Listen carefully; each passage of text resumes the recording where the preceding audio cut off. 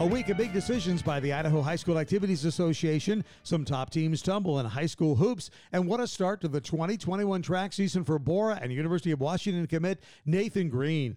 Hi, Wayne DeZubak. This is PrepCast on idahosports.com. PrepCast presented by Steve's Hometown Toyota in Ontario, where for the 18th straight year, they've been named Toyota's President's Award winner for outstanding customer service. And remember, always check out Steve's Hometown Chevrolet, Buick, GMC in Fruitland, and Steve's Hometown Motors in Weiser. The Steve's Hometown dealerships proud to support the hometown student athletes as sponsor of PrepCast here on idahosports.com. Borah senior track star Nathan Green got the 2021 track season off to a rousing start by winning the Boys High School Invitational Mile Run at the Virginia Showcase in Virginia Beach this past weekend. The three-time Gatorade Runner of the Year in the Gem State was among the top high school milers in the country invited to compete at the Virginia Beach Sports Center. Green posted the final 200 meters of his race on Twitter, where he led that field to the finish line in a time of 4 minutes, 13.25 seconds. Folks, that's more than a second faster than runner-up Antonio Camacho Bucks out of Maryland. Green, who has committed to the University of Washington, turned in a strong performance on a national stage, and that sends a message to all competitors everywhere.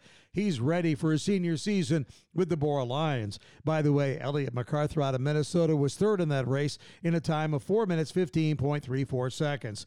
Well, last week was not a great week for a trio of top-ranked high school basketball teams in Idaho, ironically all from the Treasure Valley, and more ironically, two from the same city. Late last week, the Middleton boys, ranked number one in the 4A coaches and media polls, fell to Columbia 56-45. The Wildcats improved to 8-1, proving that, yes, they are for real, as Joe Shulkins led the way with 5 made three-pointers and 17 total points. The very next night, the Middleton girls, ranked fourth in the state at 8-0, fell to Kuna 51-49. The game was played at Middleton and webcast right here on idahosports.com. Now, the Lady Vikings, who are now 8-1, were up by 11 points at the break, but Kuna's Darby Avery and Brylan Field combined for 15 third-quarter points to turn the tables and lead the upset. Avery was the idahosports.com player of the game. She had 17 points. By the way, the Middleton girls with another huge test at home this Friday night as they host Bishop Kelly. Middleton, though, first plays Ridgeview tonight, Monday night, and BK takes on Nampa on Wednesday. So check the scoreboard, see what happened. But if both win, the Vikings would be 7-0 and BK 8-0 in 4A SIC play when they collide Friday night right here, as I mentioned, on idahosports.com. Also last week, the top girls team in the 5A basketball poll went down as Boise beat Mountain View 55-51 in OT. The loss snapping Mountain View's 28-game win streak and announced that the Boise Brave, finally back in action after COVID delays through the entire month of December, are a team to be reckoned with. They, the Boise Brave, go into this week with a 4-0 record.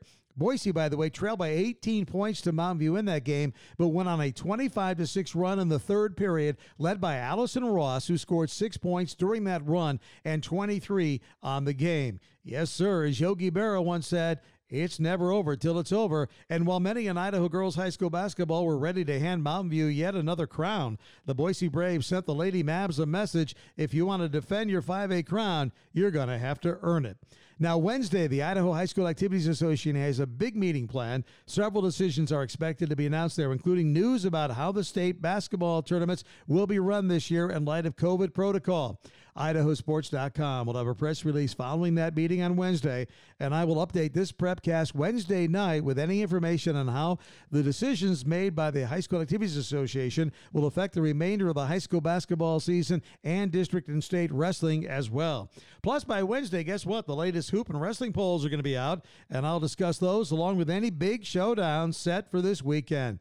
That being said, this is going to wrap up PrepCast for today with an update pending on Wednesday. PrepCast, as always, presented by Steve's Hometown Toyota in Ontario, where for the 18th straight year, they've been named Toyota's President's Award winner for outstanding customer service. Remember, always check out Steve's Hometown Chevrolet, Buick, GMC in Fruitland, and Steve's Hometown Motors in Weiser. The Steve's Hometown dealerships proud to support the hometown student athletes as sponsors of PrepCast right here on idahosports.com. As always, good luck to your favorite teams and your favorite student athlete.